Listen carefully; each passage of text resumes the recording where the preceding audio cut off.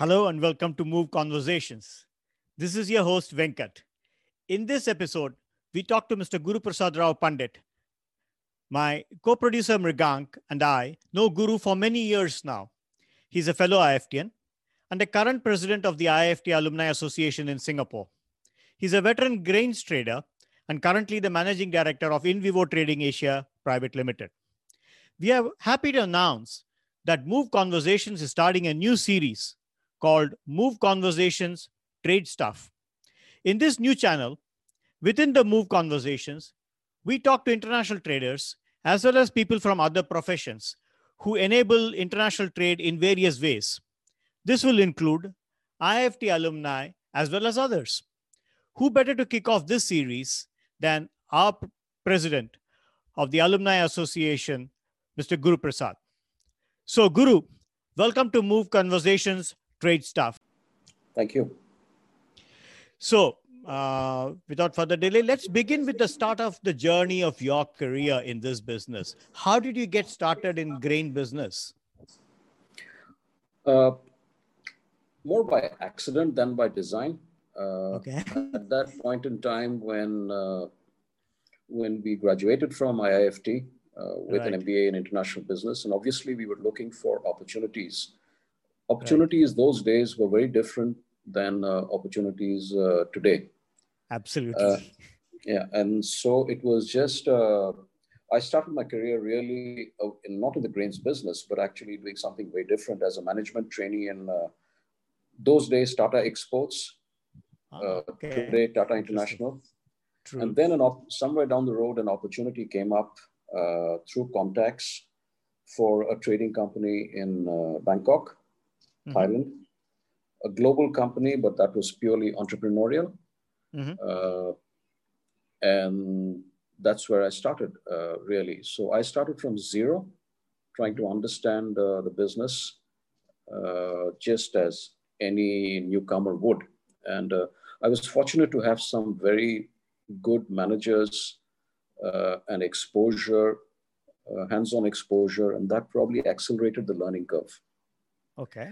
And then I moved to Singapore in mid-90s, again with the same company. I spent, and since then I've been in the grains business. So it's nearly 25, 26 years in the business. And then my career progressed with stints in Singapore, a short stint in UK, in London. Then back here in Singapore at the turn of the millennium. Working with, by that time I had moved on to multinational companies, a Dutch-based company, then an Asian-based company that got acquired by the Chinese government later on. So about 3 years for the Chinese government, doing essentially the same things. And during that period, you tend to acquire specializations based on your So I started to specialize either in you can specialize in two areas. You can specialize in products or you can specialize in geographies. And my exposure and experience took me through being focused more on geographies, so Asia and the Middle East. And that's what I still do today. But you still do some of the, you have some focus on certain major grains which you have, acquired expertise over the years, right? That's correct. My involvement principally, our business is highly specialized. It's big in size, but it's very specialized and very specific. The world knows of grains in a very loose sense of the term, but grains encompasses a much bigger, a wider spectrum of all cereal productions of different grains. So you have wheat, you have corn, you have rice, you have minor coarse grains, millets, with different scales of production. And within that, my specialization is in an area of feed grains, which principally are corn, and all raw materials that end up in the animal feed industry. So these are all intermediate products in the food chain that goes through the meat industry and then ends up as part of the human food chain. So for the first timers, feed grains are basically those that are used as animal feed, correct? Correct. That's true. But then there's a very big overlap between feed and food grains. Right. The distinction is food grains is what is directly consumed in the human food chain, rice, for instance. Right. And Absolutely. feed grains is an intermediate stage where it goes through the meat industry and ends up in the food chain. Wheat is another food grain, but it also has the lower qualities of wheat also is used in feed production. So, and simplistically put, what is the feed industry? The feed industry is where just as we humans need a balanced diet, we need carbohydrates for energy, we need proteins for muscle synthesis, you need vitamins, amino acids, and fats. Similarly, animals also need the same sources of food. So the carbohydrates typically tends to come from corn and wheat. The protein comes from vegetable extractions of oil seeds, such as soybeans, and the extraction, which is protein rich, soybean meal.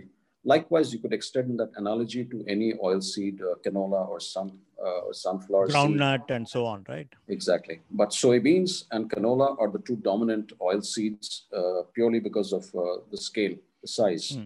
And then there are, they have vitamins, amino acids, and other food additives. So all of them put together gets made into feed, which is essentially a pre-prepared, balanced mix of carbs, proteins, amino acids, and fats, which are fed to animals. Right. So which are the major nations, which are the major growers, which are the major exporters, which are the major importers when you talk about these feed grains or grains in general? Okay. There's two things we need to differentiate. One is production and one is trade. Right. When you talk of productions, you will typically, the countries that produce more are ones that have arable land, excess arable land. So land mass is one important criteria. And not just land in terms of size, but land in terms of arability. Correct. Where you can actually grow crops. So the big producers would be USA, South America, specifically Brazil, Uruguay, Argentina, right? Europe, the Black Sea region, Eastern Europe, Australia for certain specific products, right? China, and India, of course. Right. But then when you look at, well, this is just production. When you look at trade, it's very different. The factors that define what gets exported from where and what gets imported into which part of the world, right, is a function of population density and arable land. Because of domestic, you're leading towards domestic consumption. Is that correct? Well, for the ingredients are the following. So land mass that have low population will always end up with exportable surpluses. Correct. So absolutely. By that definition, South America, the US, Black Sea. There are countries that have, or regions that have a large and dense population base, limited land size, and not very arable land in terms of size. So by definition, the Middle East, Southeast Asia, parts of Africa, these are the net consuming nations. So these two factors automatically determine what is the trade flow. Where does product move from which country to which country? Then you have certain countries that are, or regions again, that are big producers, but also big consumers, like Europe, like India, like China, wherein most of the trade is internal. So a lot of what gets produced within these countries gets consumed within the country. True. India is a classic example, one of the biggest producers of rice and wheat in the world, but not a participant in the world trade. to the extent that other countries are. Correct. So we talked about the producing countries, but one of the things that we know is that, for all these commodities, price is the first thing that comes to the top of our mind. So what factors influence price in grain business or in, agri commodities in general, but more specifically, let's keep to your specialization, the grain business. Commodities in general are generic in nature. So you're absolutely right that the principal factor that ultimately it boils down to is the price. Right. Quality does have an influence, but it is less of an influence than the price. I mean, that's the very definition of a generic commodity, and it's not a product. Yes. Yes. It's not a branded product, right? Exactly. There's no, unless you go into wheat flour production that ends up as a brand on the supermarket shelf, or vegetable oil that ends up in cooking. So we're not talking, we're talking the segment of the industry that is an intermediate raw material in the production of an end product. Right. So the price influences, well, the biggest one is how much is produced and how much is consumed, what we call the supply and demand balance sheet. Economics 101, right? Yes. So if you have a large production, you have favorable growing conditions, you have extra acreage for that particular year. And if you have a demand that is steady or growing at a steady pace, and that balance ratio determines price on a longer term scale. Correct. So you're talking year to year prices. Whereas within that, there can be different factors that influence price on a short-term scale. For instance, you could have logistics, disruptions in logistics that create imbalance in prices from region to region or from origin to origin. And then you have certain, maybe, some countries for their own reasons adopt protectionist policies, restriction of imports, tariff rate quotas, systems. That creates, an imbalance, and that has a relationship with the price. It's an influencing factor on price. Certain origins for political reasons may not be liked. So that creates a price spread between multiple origins and changes the nature of flows.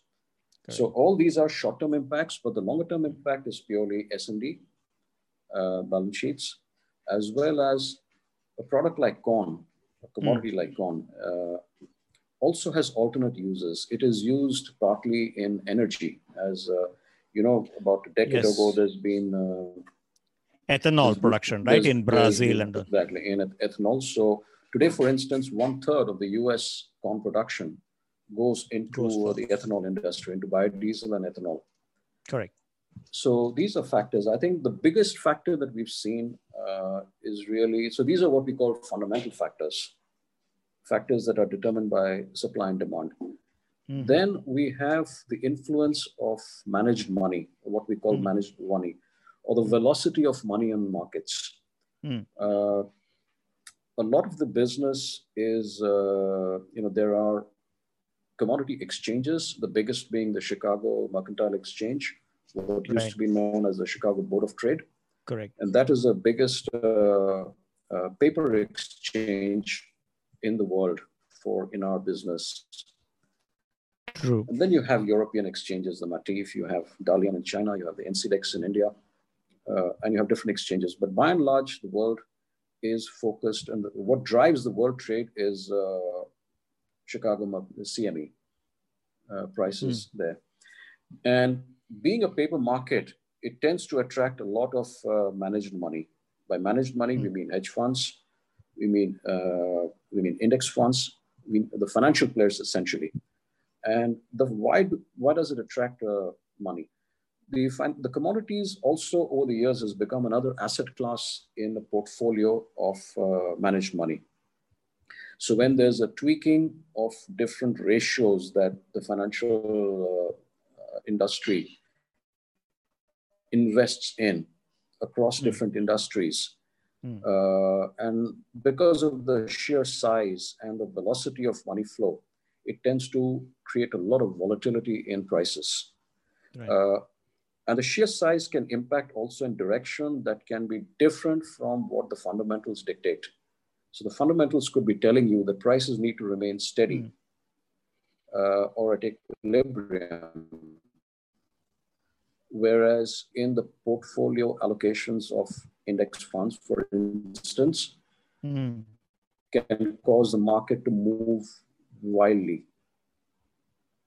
And so I think that's what has become challenging over the years. So not only do you have to keep an eye on fundamentals, but you also have to keep an eye on the money flow, the managed money. So let me see whether I can simplify for some of the listeners about the money flow. So what you're saying is that there are people who treat these investments, firstly treat these as investments and as a certain asset class, and they would invest for the purpose, for a shorter period of time, most likely, for the purpose of making gains in the market. That's correct. Right. So which non-players, not people often in from the trade, international trade would call it speculation, right? Is that because they don't have a real interest like a grain processor would have, correct? That's true.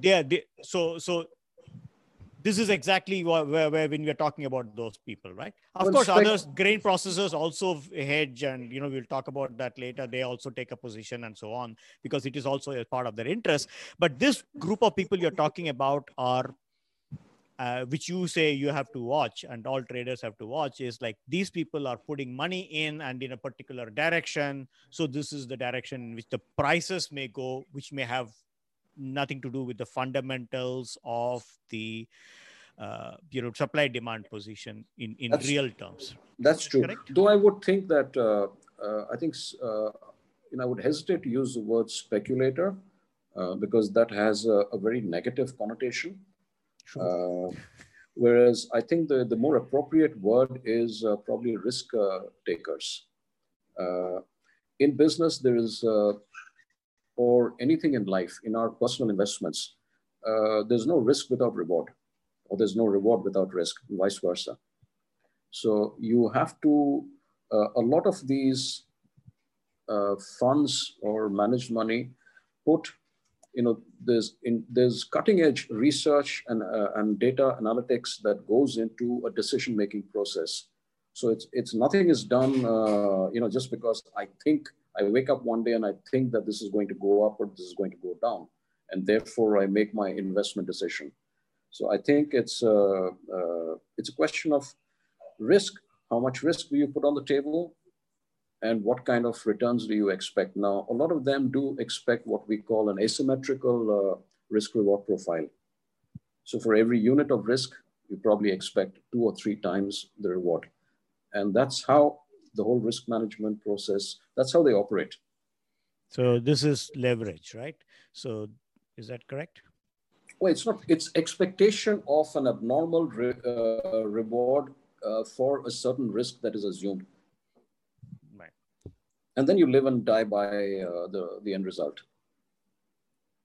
Okay. So good, and we will come back to risk management again, sure, later in our discussions, and especially from the perspectives of the processors, right?